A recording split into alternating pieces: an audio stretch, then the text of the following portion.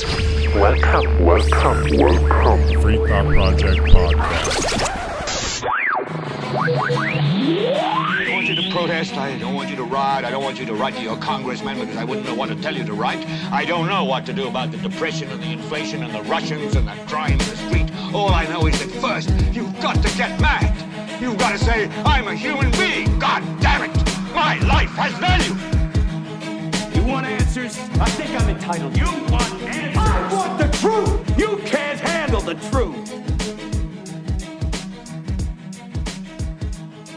Hello again, free thinkers. Welcome back to the Free Thought Project podcast. My name is Jason Bassler, and joining me is the Free Thought Project editor-in-chief, Matt Agarist. Well, guys, today we are joined by a true Liberty all-star. Our guest is a person who we've had on the show before, but is one of my favorite guests because he's just so damn ideologically consistent, and he's also very articulate and well-spoken. Our guest this week is longtime friend of the Free Thought Project, Jack V. Lloyd. Now, Jack is a busy man. When he's not being interviewed, he is writing and releasing books on the philosophy of voluntarism, with 2 books already published this year alone.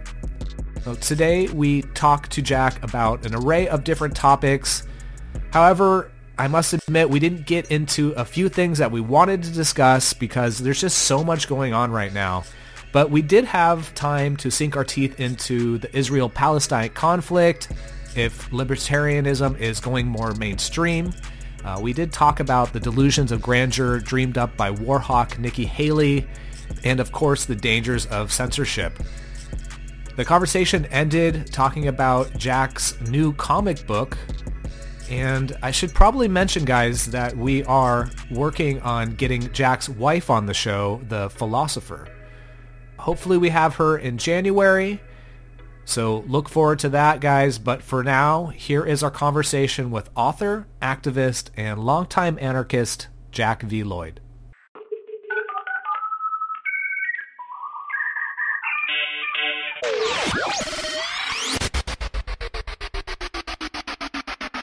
Jack, what's up, dude? Hello, how's it going, Jason?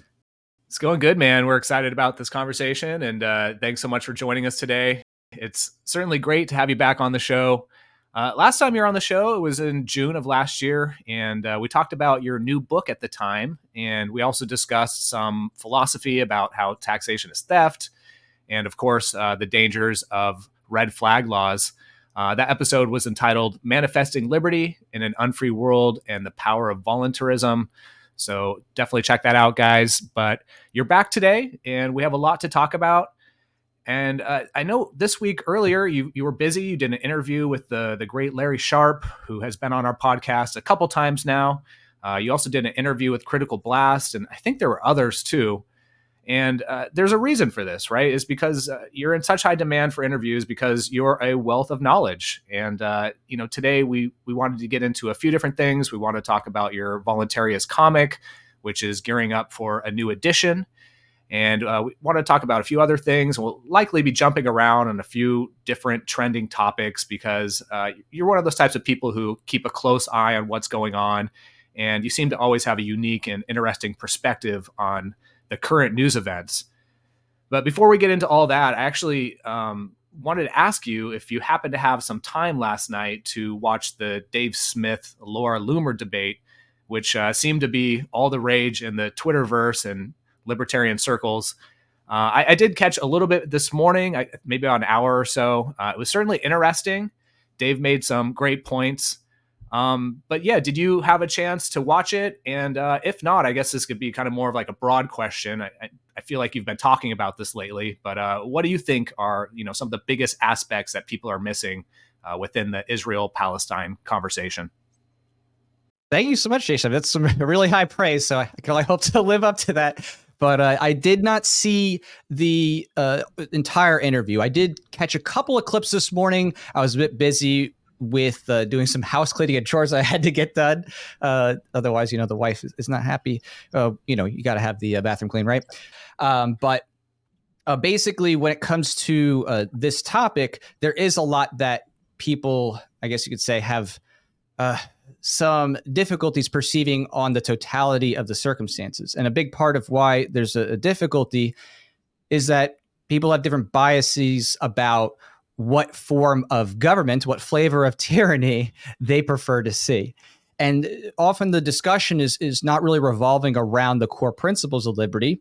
It's revolving around who should have the most power to enforce their will on a group of people through state violence.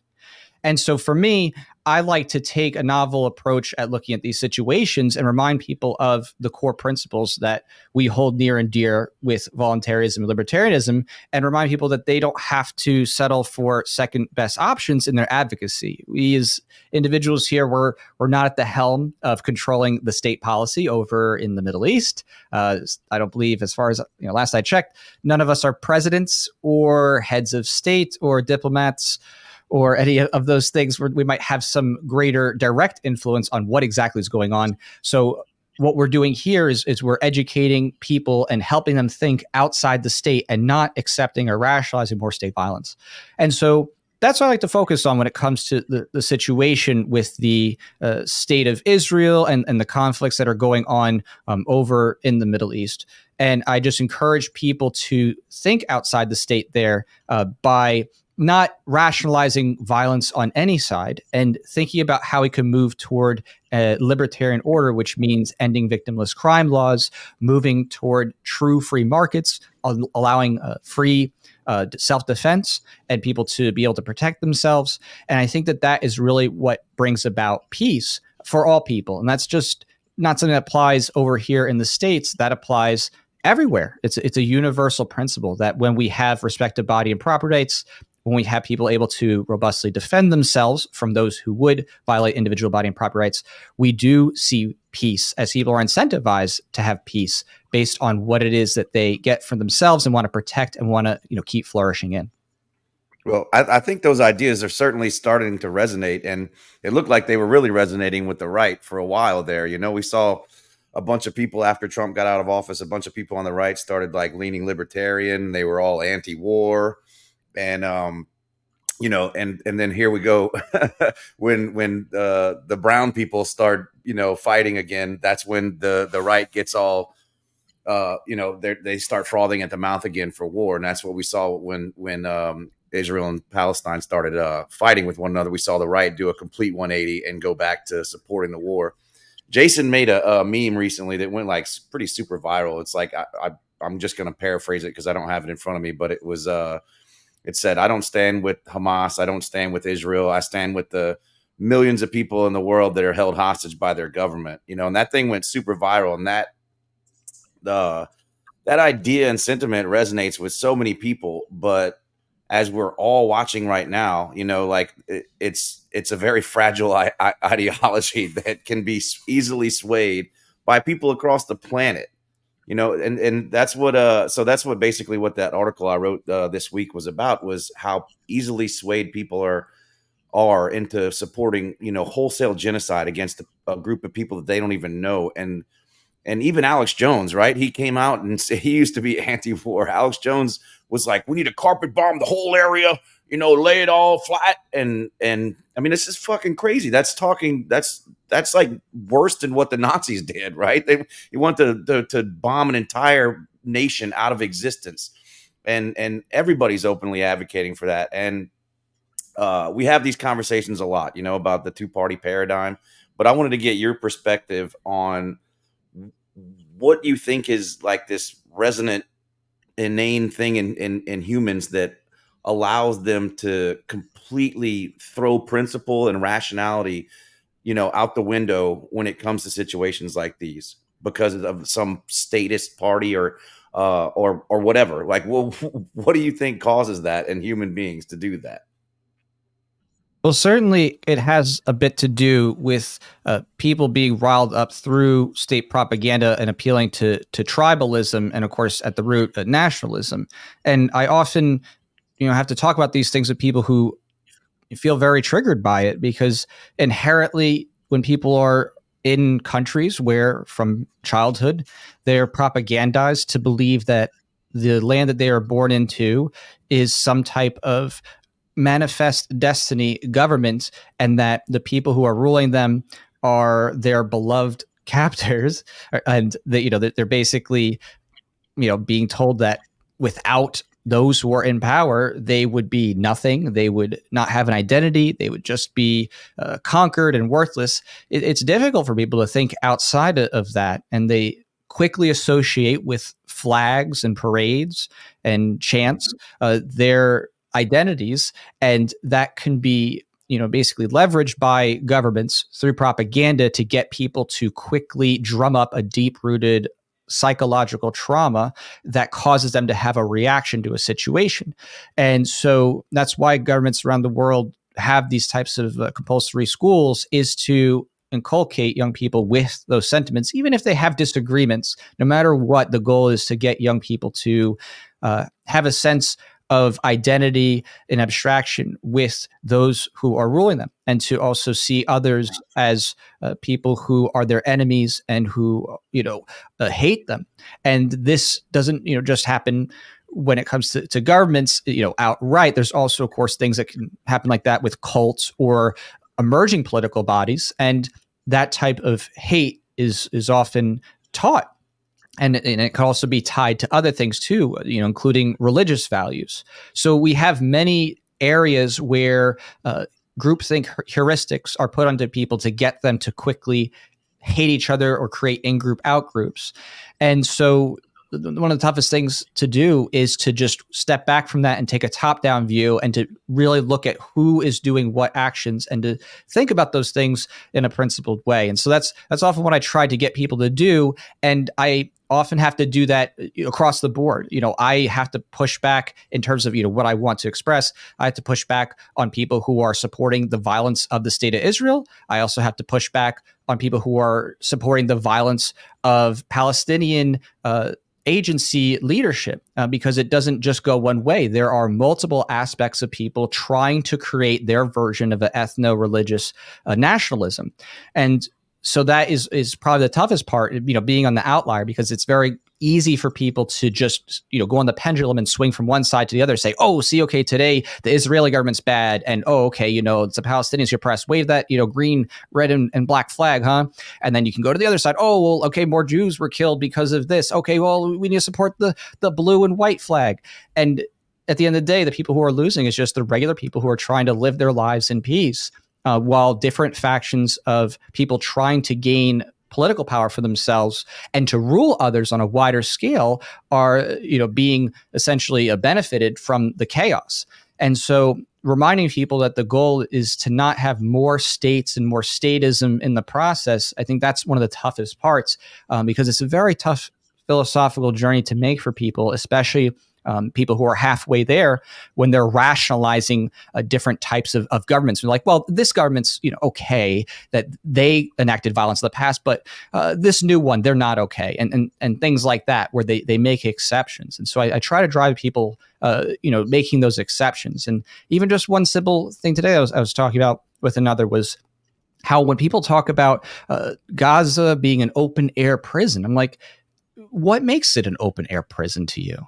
And when you think about it, it's like, okay, you have Egypt here, you have Israel here, and there's these walls, and there's soldiers, and they have checkpoints, and they check people's papers, and they control people. And you're like, wait a second, that's just borders. What you're describing as an open air prison is literally the normal border enforcement for every single country in the world. If you try to cross the United States into Mexico as an American citizen, you go through a checkpoint where there's armed guards, and they can literally go through your things and take them from you or lock you up.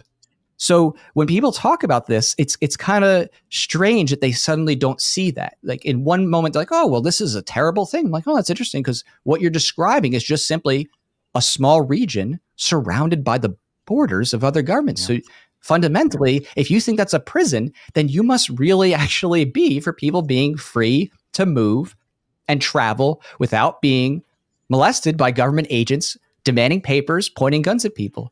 That's what it is.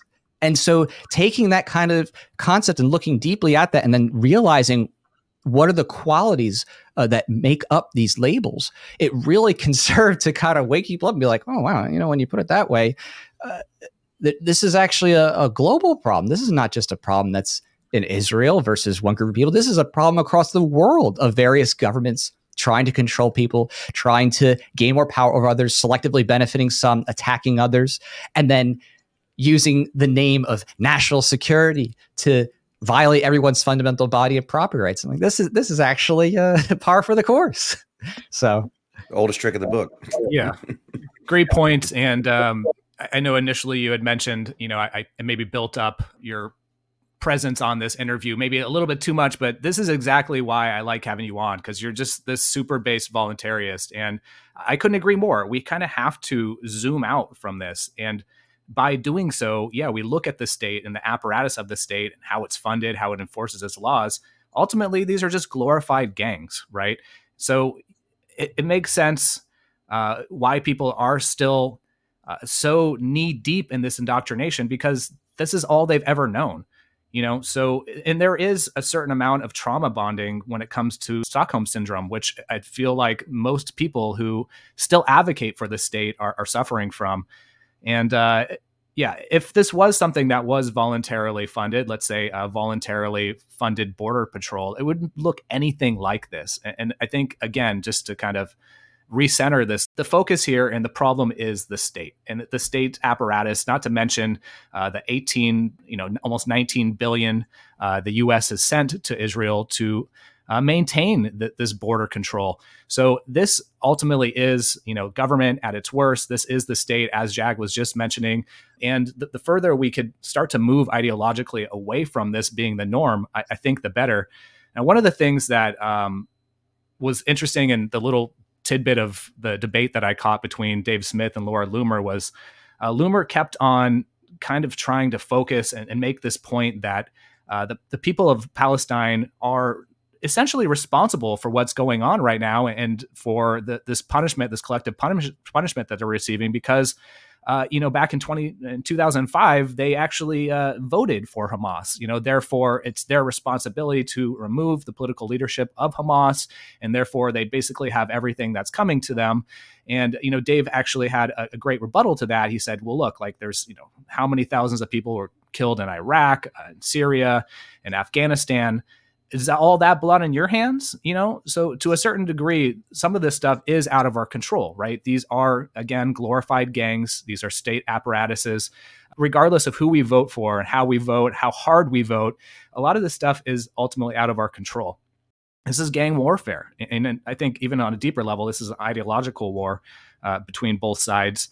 And it feels like there's still this vilification, especially by people like Loomer and maybe some of the right wing. There's still this vilification of Islam that's kind of this residue left over from the 9/11 war on terror, and so it feels like some of those people haven't quite transcended those narratives and those talking points. And not to say that the religion of Islam is perfect, and I know there's extremists in all types of religions, and not just the Muslim faith. So I know I'm saying a lot here, but I think ultimately what this comes down to is, a lack of principles. And what we focus on so much as libertarians, as voluntarists, is trying to get people to understand and value those principles, instead of having your politics literally just be a social club that you and your in-group preferences and your tribe cling to and repeat without even putting much logic or thought into it.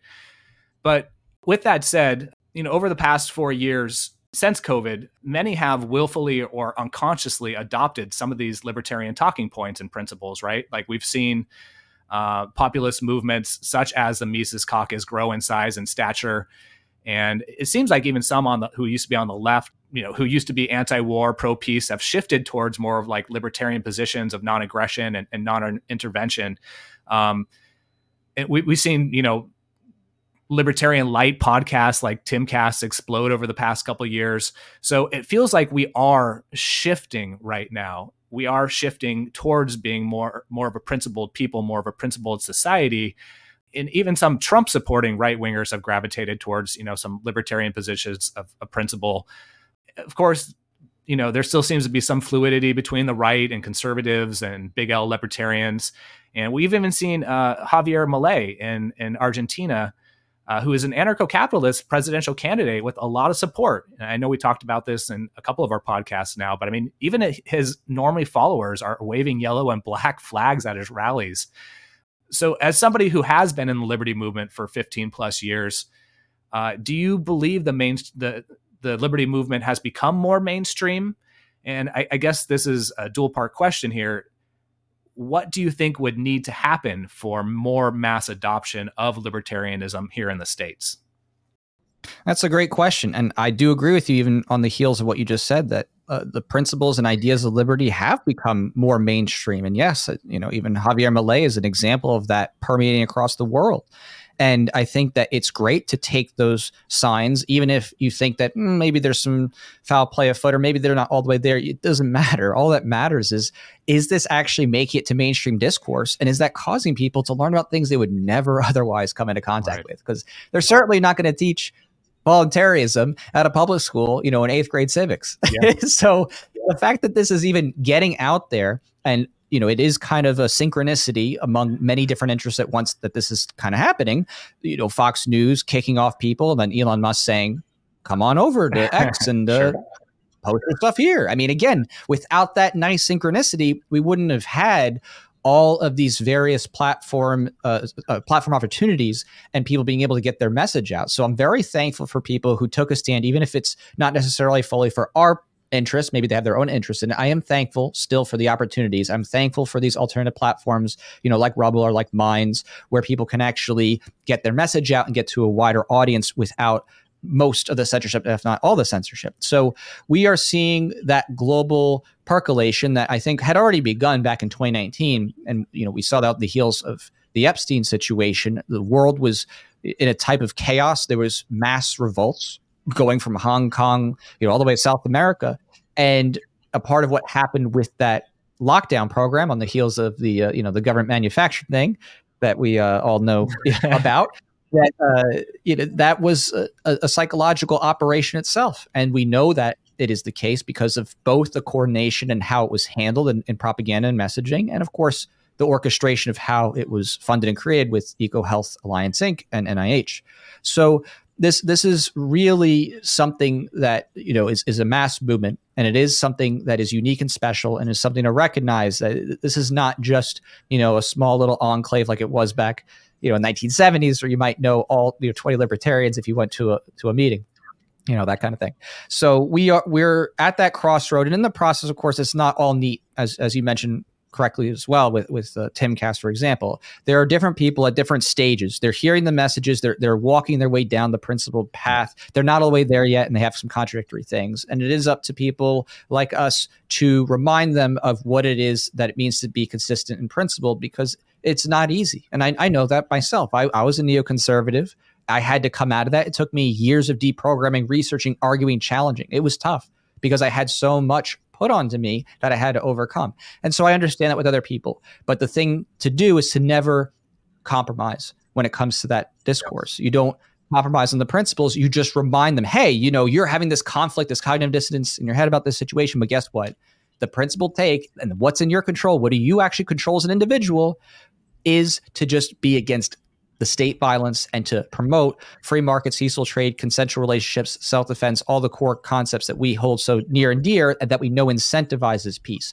There's just no need for any type of compromise. We're not here signing a treaty. We're here just changing minds and helping people start in their home and their very own life think outside the state, whether that's thinking outside of CBDCs, central bank digital currencies, thinking about how to have more independence. Again, it doesn't mean you have to go live off grid or something like that. It's just, how do you increment your life so you become less dependent, less tied in to state control? And you do that at whatever level is convenient for you, whatever, makes sense. But just even those little steps collectively, as in people collectively taking action, makes a huge difference when it comes to building this parallel economy. That is, this economy and this culture and this structure that exists outside the statist-controlled mainstream, the things that are intertwined with the deep state CIA-controlled media networks. That is very powerful, and it causes a whole generation to rise up of young people who are growing up in a different environment, where they're being unschooled or homeschooled, where they're reading Tuttle Twins, where they're not being as heavily indoctrinated by all this collectivist thinking from the state and all this violent nationalism. So I think that those things are coming to a head, and the ideas are unstoppable no matter what, just because it's not really possible for the government to shut down every possible thing in every channel now, especially because of all the redundancies that have been built. But it is up to us to continue that journey and that progress that we've made so far. And if we don't, then yes, we will be in trouble if we just give up. But we have no reason to give up. There is no material thing that is meaningfully going to stop us at this point, especially in the message of liberating, how much it's gained root. And so all we have at this point now is just facing the desperation of those in political power, as we've seen time and again, when they are losing the ideological war. And part of that evidence is, right, the enlistment in the military is all-time low. No one wants to sign up. They're desperate for foot soldiers to do violence, right? So we're seeing that their desperation comes with an even stronger propaganda and an even stronger attempt to deplatform and get rid of people. But they can't keep it up forever. They can't do it when that information is already spread. It's already past the point, and people have woken up to it and are saying, you know what? I'm tired of all this nonsense. And you have this popular culture, anti-war sentiment, even now, that you'd be shocked, to see, especially since the 90s and the early 2000s and everything that was done, surrounding 9/11. The level of anti-war, anti-funding sentiment has never been stronger. And so we are seeing a more unified stance of the government is not the solution, but we just need people to do that without making exceptions.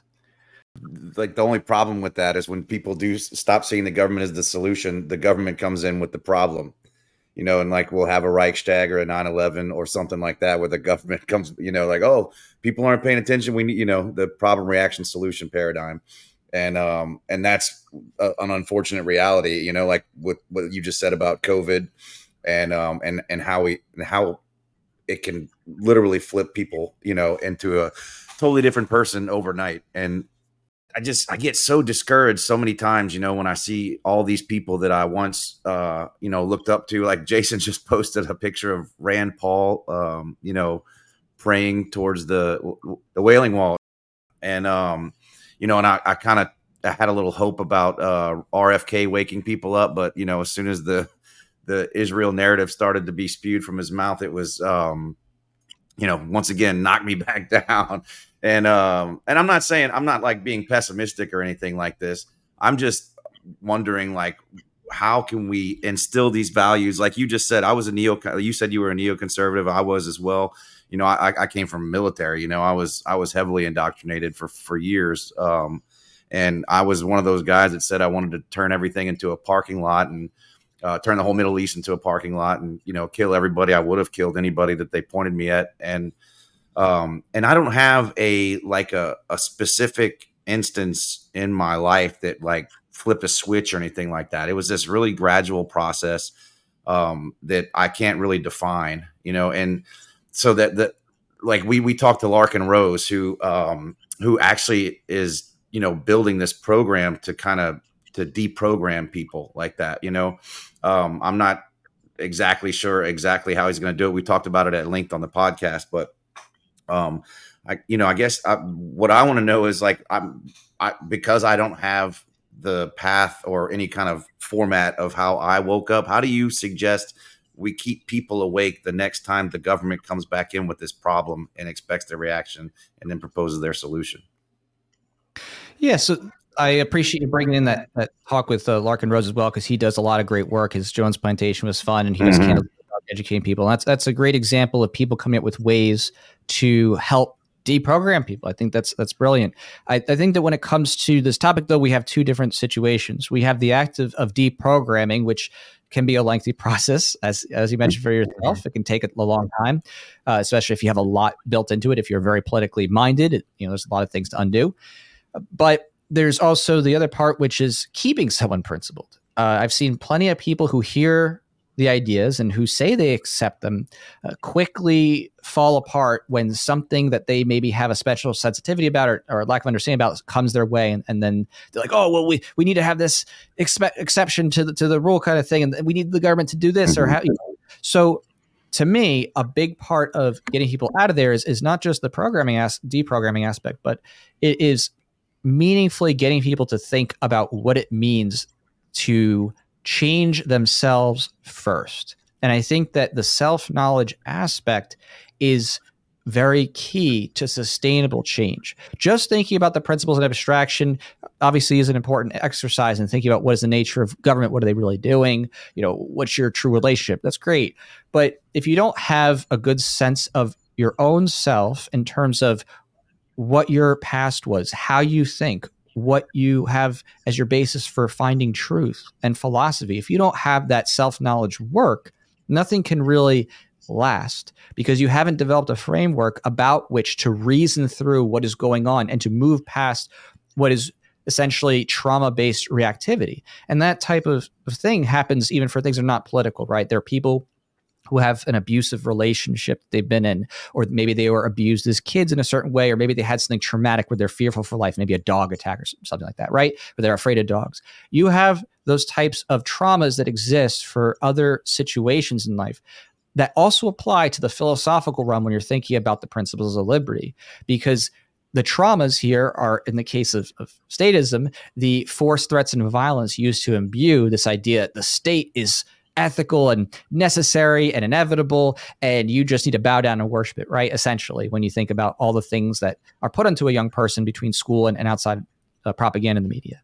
So you have to break through those constructs, and you have to edify one's philosophical understandings and work through what it means to understand and perceive truth and how to process information in order to sustainably maintain the principles for the long term. I think anybody can do that. It's not like, oh, this is just for the most elite, smart people or something like that. No, not at all. But it just takes time. It takes time no matter who you are. And if you have a lot of baggage, whether that's emotional baggage from actual trauma outside of liberty stuff, or just stuff that you grew up with, and for a long time you were a hardcore Democrat, a hardcore Republican, or whatever, there's a lot that you have to undo philosophically, and you have to work your way through and through a total mind rejuvenation in order to get to the point where you can not be triggered into a fear-based mindset based on propaganda by the state. And as we saw, and you mentioned again that with what happened in the 2019-2020 arena, that massive group trauma, that fear-based trauma was triggered for everybody, right? And that's how it goes. The government tries to drive at those base instinct fears to get people to react in a way where they give up their autonomy out of fear. And so moving away from fear and moving toward peaceable reason and reflection just involves doing a lot of self-knowledge work and healing. And I do talk a bit about that actually in my book, Philosophical Voluntarism. It's a primer that helps people change the way that they think about the world in a way that gets them to become more rational. And when I say rational, I mean their actions align with their outcomes, right? When you want to take an action and you want a certain outcome, you don't want to do something that does the opposite, right? You want to buy an electronic that works. You don't want it to take it home and then all of a sudden it doesn't work or doesn't meet your needs, right? It's the same thing with every part of your life and relationships. You want your actions to align with your outcomes. If you want to have a good relationship with your significant other, you want to do things that lead to that. If you want to have a healthy body, you do things that lead to that, right? It's the same thing when we're talking about the principles of voluntarism and an outcome of a peaceful future of people. We need to take the thought processes and the actions that align with our objectives that get us to that point. And recognizing what's in our control, which begins with ourselves. That's why it's self-knowledge, not knowledge of others or control of others. It's self-knowledge is where we start, and then that manifests in real benefit for us as individuals and for our families. Whether it's a spouse or girlfriend, fiance, whatever, or boyfriend, girl, whatever, or kids, you name it, family. It affects everything. These principles affect everything, and so that's how we get to that point is just going beyond the basics of the economics and the basics of just, the core NAP principles. Jack, are you trying to tell me that the state isn't actually a human rights organization? Yeah. They think they have a right to humans, I think. That's awesome. I think you hit the nail on the head there. And one element of that as well, it's part of the equation I'd probably add, is the whole identity aspect of things, right? And I would say the ruling class has invested pretty deeply into obfuscating our identities and our sense of identity and who we are. And I think there's a huge issue right now with that. And we're seeing that kind of transpire in a bunch of different ways, whether it be the propaganda pushing more and romanticizing the idea of the trans movement. And I think there's a bunch of different examples. I mean, we see it in identity politics in almost every aspect of our lives. And I think, you said something that was important. I think there's a level of integrity that is coupled with this identity understanding. And I think if you don't have that level of integrity to seek and search out challenging your principles, challenging your beliefs, challenging your worldviews, then you're going to be kind of this useful idiot for the ruling class and the establishment. So that old saying, know thyself. I mean, I think that couldn't be any more relevant today. And backing up a little bit, you were talking about some of the wins of liberty. And it feels like for us that have been paying attention, there has been a gradual shift, right? Like there might not be people calling themselves libertarians or anarchists or voluntarists, but it almost seems like our ideas are winning even without the labels. It's almost like people are starting to kind of understand that there's inherent value in these principles and these ideas of liberty. And not only that, but it coincides with peace as well. So I do think we're moving in the right direction as well. And, we usually try to save our white pill moment for the end, talking about solutions. But I think you already covered it in your previous comment. Another aspect of this, too, that seems particularly positive and encouraging is that with the internet, we're bypassing the gatekeepers, right? Like when I was growing up, there were far and few between huge figures who were trying to promote these ideas of liberty and peace. People who are well-spoken, well-versed, have the knowledge, have the lived experience.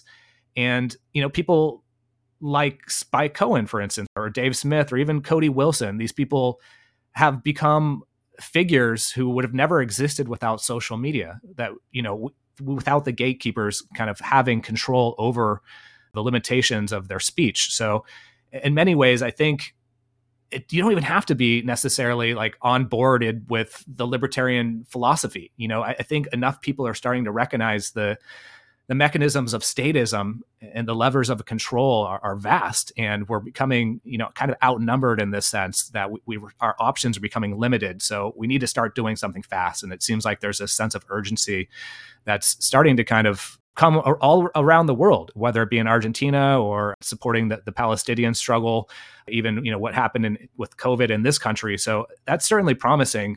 However, it doesn't mean that we're not up against, formidable foes in this fight. I mean, even just recently, the Republican presidential candidate and former UN ambassador, Nikki Haley, I think it was on Tuesday, suggested that social media companies should be verifying users by their name, basically calling, anonymity a national security threat because of Russia and China's influence over US elections.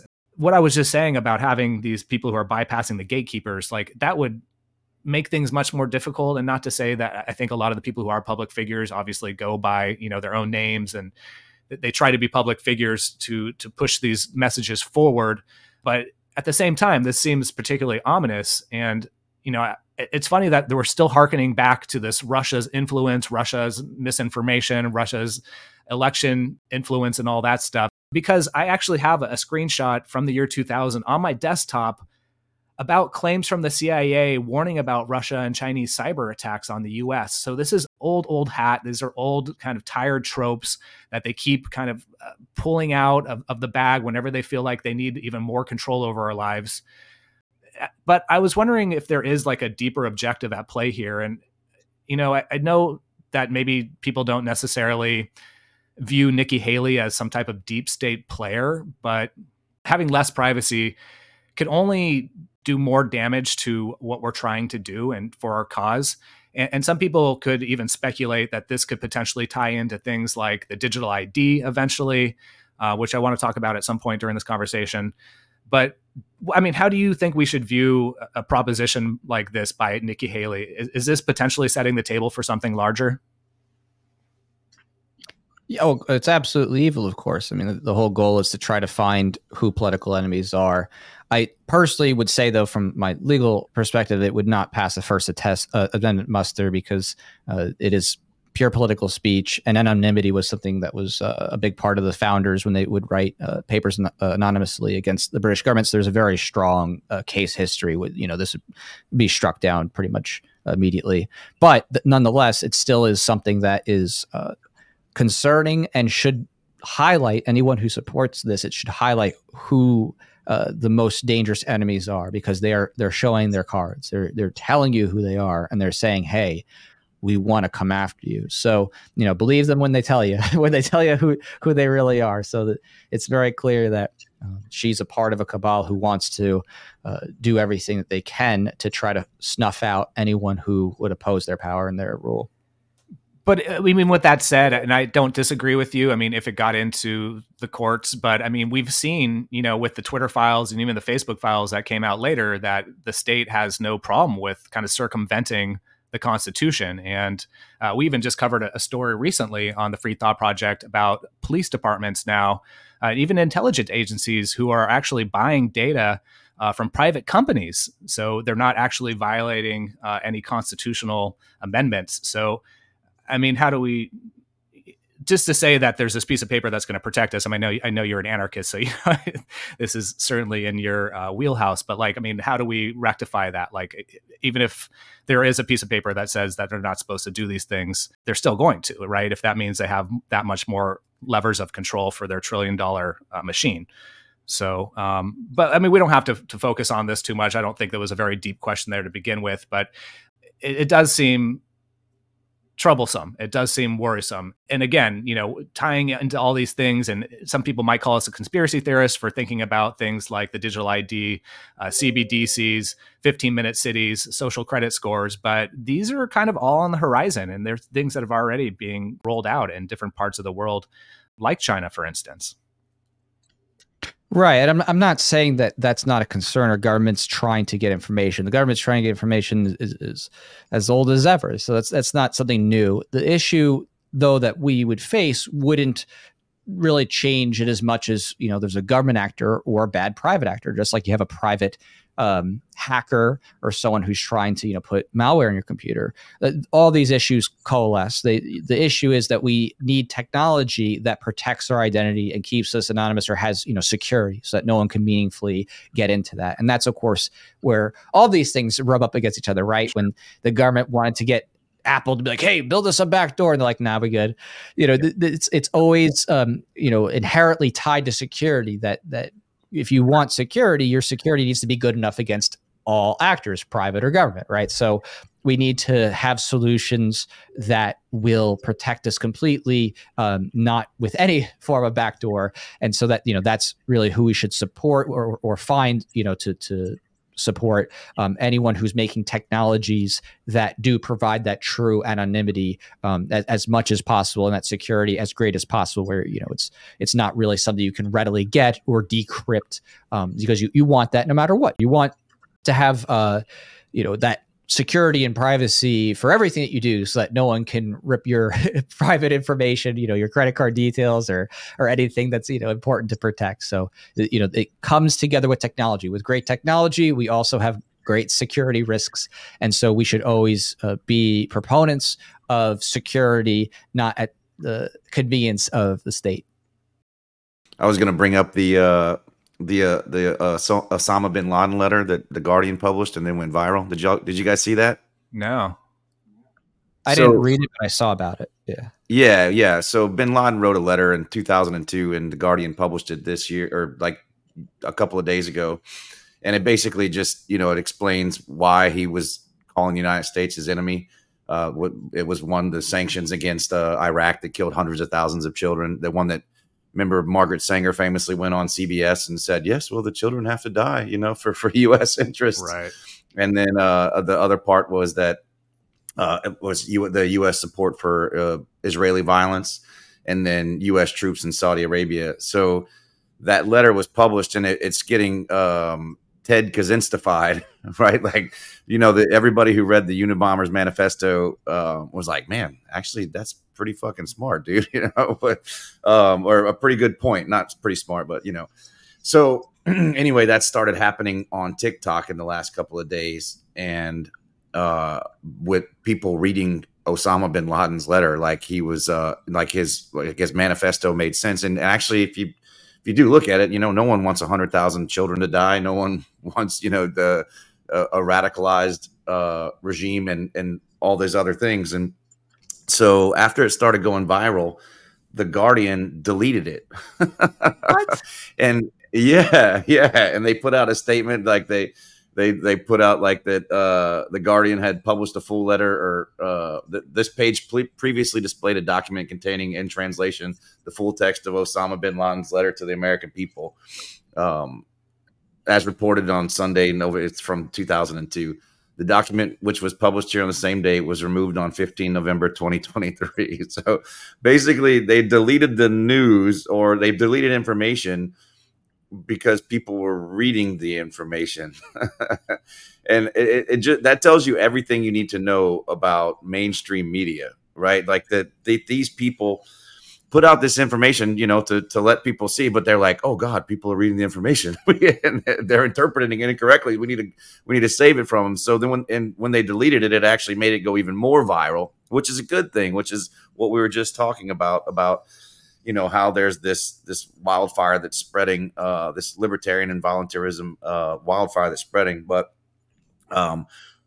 with an enemy like that, in the mainstream, that's so blatantly willing to just do censorship right out in the open, like that's a big boon for the reasons why people like the Free Thought Project and other alternative media outlets are and were so important. We don't do that.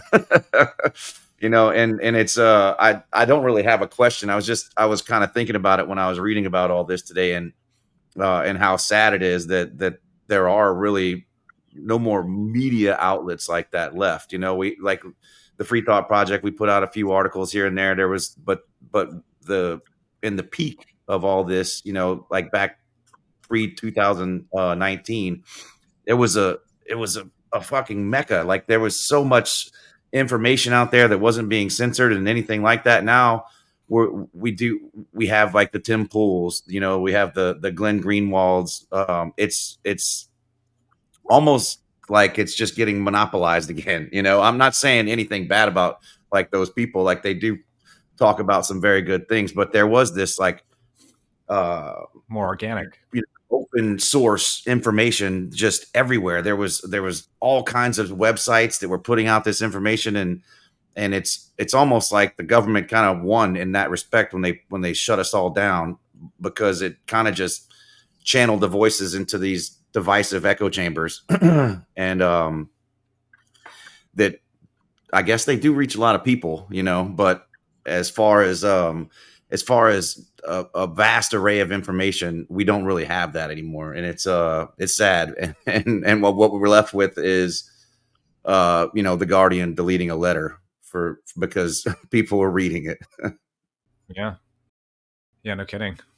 Well, Jack, you are currently fundraising for your latest comic edition entitled Voluntarius Suit Saga 1.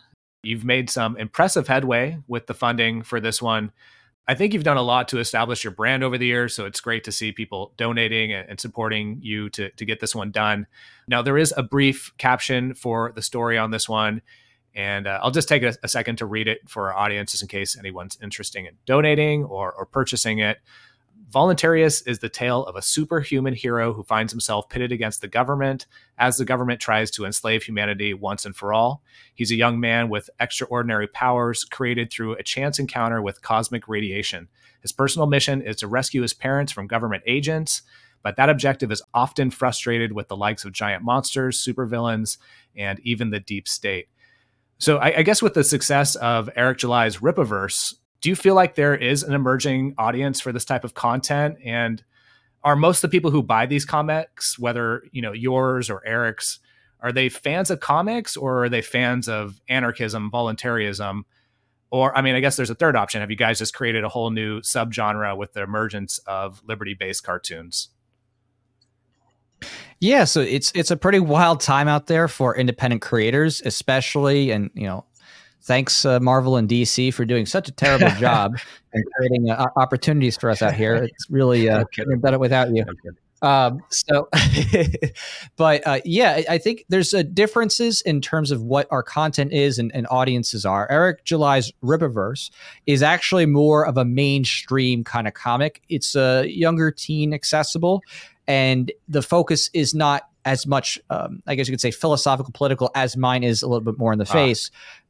His is more so a normal comic series, but if you read between the lines of some of the things, he definitely incorporates some themes of liberty and contention there. And even in his first ISOM 1, that is his first campaign for his first comic character, he had a whole page with him drawn in, and he had a taxation stuffed hat. So there are always Easter eggs here and there. He still is putting it in, so I really appreciate that about him.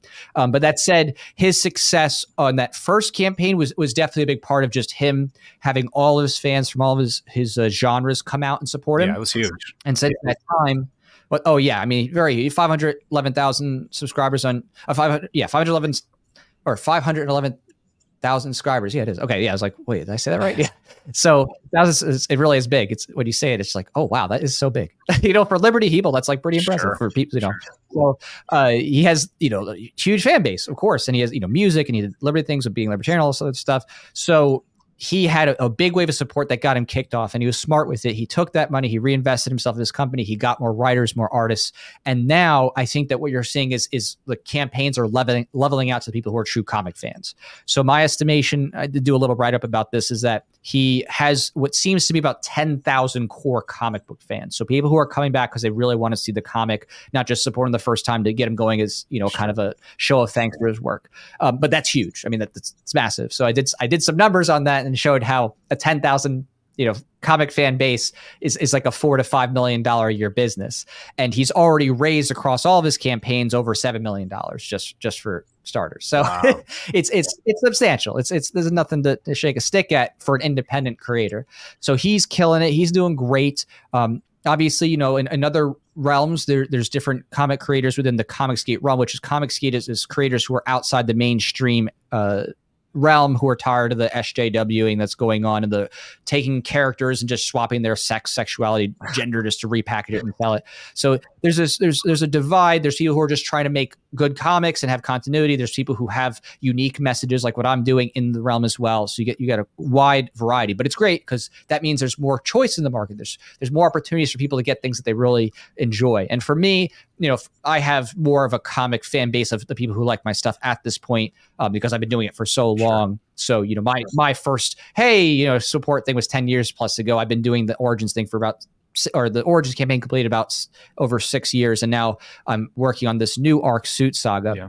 And as you said, we're doing all right. We already have in 65% of our goal with still 43 days left. So, we're trucking along nicely for that. And again, it's not as anywhere as big as Eric July did or someone like Cyberfrog, that kind of thing. But for me, my measure of success is always just, am I hitting my goal or above? Am I doing better than last time? And so far, we've actually had the fastest funding in terms of time of all time out of my comic campaigns. And last campaign, we had a special thing. We raised about 20,000 on that. So again, nothing that is mainstream level, but nothing that is, for me, sad or embarrassing. I got to accomplish all my goals, and it is fundamentally a fundraising campaign for the creation. So it's not like, oh, the campaign's done and that's it. I still sell, hundreds and thousands of comics outside of the campaign on a print on demand level, just like someone buys a comic ongoing. So there is technically a divide between what maybe I'm doing and Eric July. He's doing a pre-order campaign. I do a fundraising campaign that's, create it and get special perks. And then after that, it goes on sale and people buy. I don't have to deal with the sales directly though, because it's a third party that handles all that. So, it's been a blast, and I'm really proud of the work that we've done. We had to an excellent remaster on the Origin series. So what happened there is the first 2 issues, they were with a different company that went defunct. We had some art issues. We went back, we fixed it all. We redid the covers, we redid letters, and now it's gorgeous. I'm completely satisfied and proud of the series. It's something, I'd be happy to have showcased in stores. It looks amazing. We have a 192-page trade paperback. It's full wrap cover. It's beautiful. So now everything we have is in continuity, looks great, and this new campaign continues with that excellence. The comic cover is awesome. The artwork is great. I did the letters myself, and we have some really cool things with it.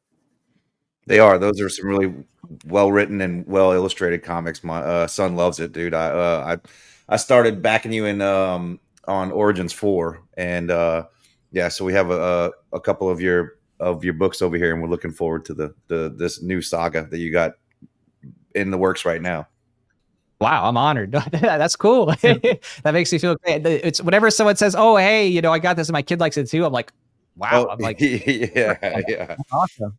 Yeah, that's awesome. He loves it. That's amazing. You pulled a George Lucas on it too, and you redid it all. And congrats on I guess being what you said, 65% done with the funding. And I know that's not easy. We certainly hit some rough patches with funding for our end of things, but I mean, you're creating value there. And thanks for the info on Ripaverse. I guess I never really looked too deep into it. I think most of the information I've seen about Eric July's success in that realm is actually from your posts, because I know you've been very supportive of him.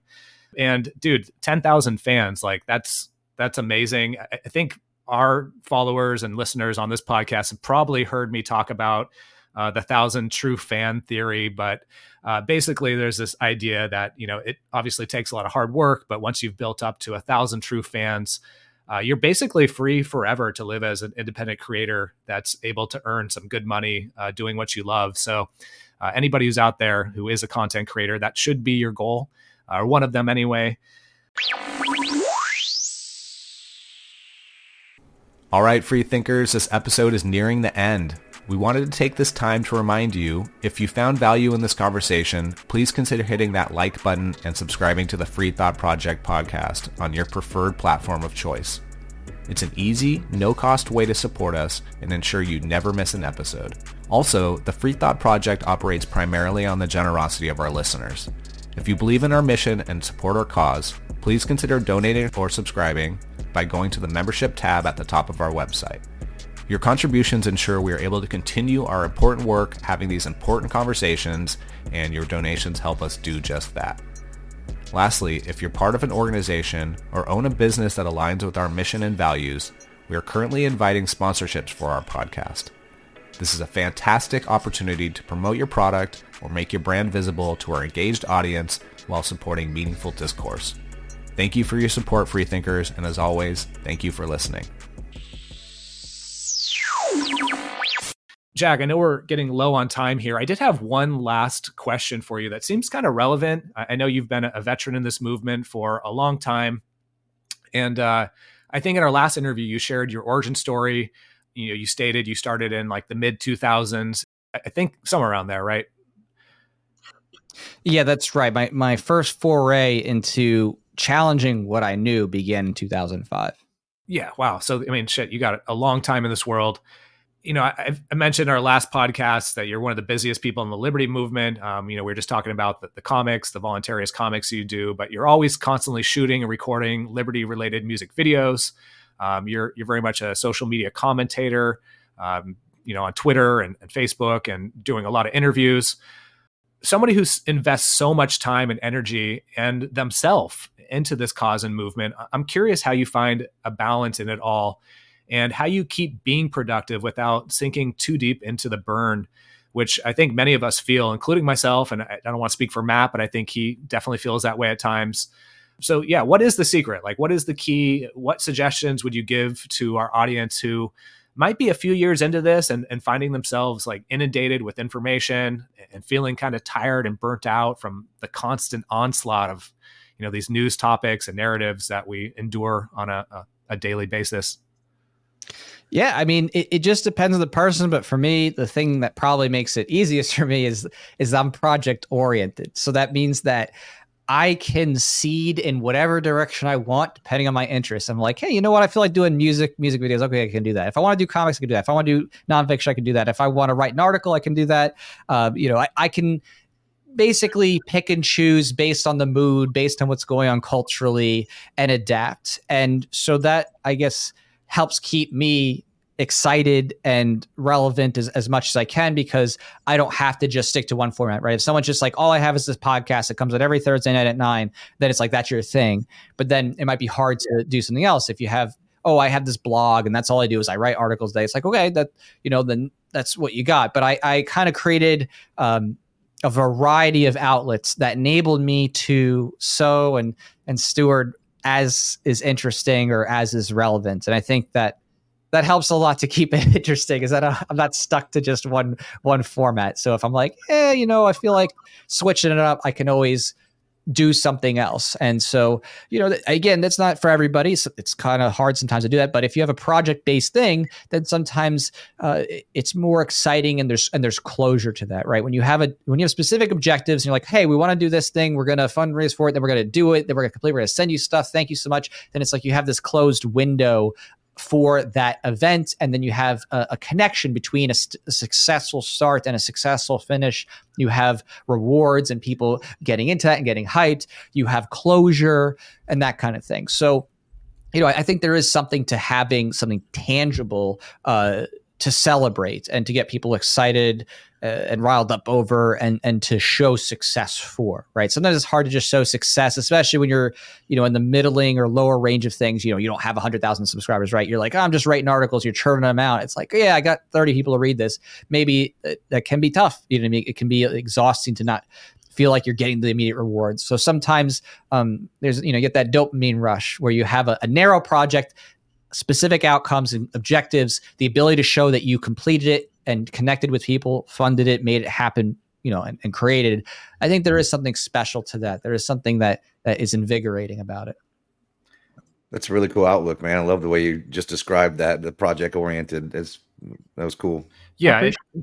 Just don't limit yourself. Don't pigeonhole yourself. And I think it's easy to do that, right? Because you start thinking of yourself as this one-dimensional figure of, I'm a writer, or I'm a meme creator, or I'm a podcaster or something. I think if anything I took from you is just don't pigeonhole yourself, but also keep it fun, and also have, create your own story arc, which is kind of ironic because we're, but I mean, it seems like that's kind of what it comes down to. And I certainly have a problem with the balance side of things. Like, I'm the guy who wants to just do everything all the time, and I have a hard time kind of picking and choosing. And so I appreciate that feedback.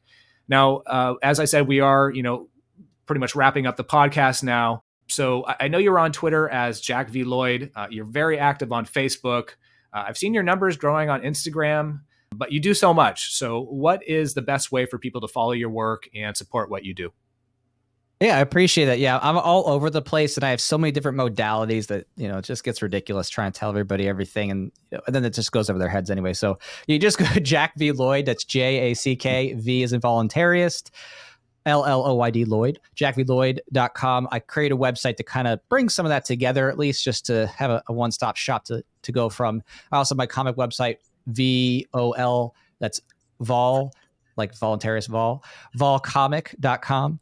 And that's where I do my comic book stuff and, keep people updated there. But from there, you can launch into all kinds of things. I'm all over the place, as you mentioned. Exactly. I have Instagram, which I barely just use. I just kind of use to post stuff from X, formerly Twitter. And I, have Minds. I'm on Ecency. I'm on Facebook. I'm on YouTube. It's just, there's so many different social media things, and my websites. It's hard to keep up with it all. So between Volcomic and jackvlloyd.com, I think you might be able to find what you need. Fair enough. Matt, do you have anything else before we shut this down? No, man, it was a great conversation, dude. I enjoy talking to you, Jack. Oh, it's my pleasure, man. I really appreciate you. Yeah, man. Well, I think I said this last time, but you're straight up a Liberty rock star, brother. And we need more people like yourself making Liberty cool, while also, staying grounded with the foundation of philosophy, economics, and logic. And in my opinion, you ride that wave perfectly. So thank you for your dedication to Liberty, and appreciate your time today. Oh, it's my pleasure. Thanks, guys, for having me on.